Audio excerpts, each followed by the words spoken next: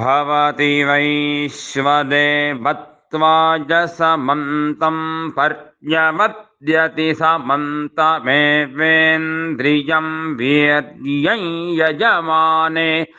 दधाति व्यत्यासमन्वाः निर्दाहायाश्व ऋषभो वृष्णिर्भस्तः सा दक्षिणा वृषत्वायैतयैव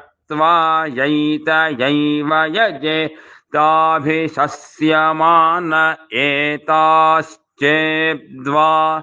अस्य देवता अन्नमदन्त्यदन्त्यु वेवास्य मनुष्याः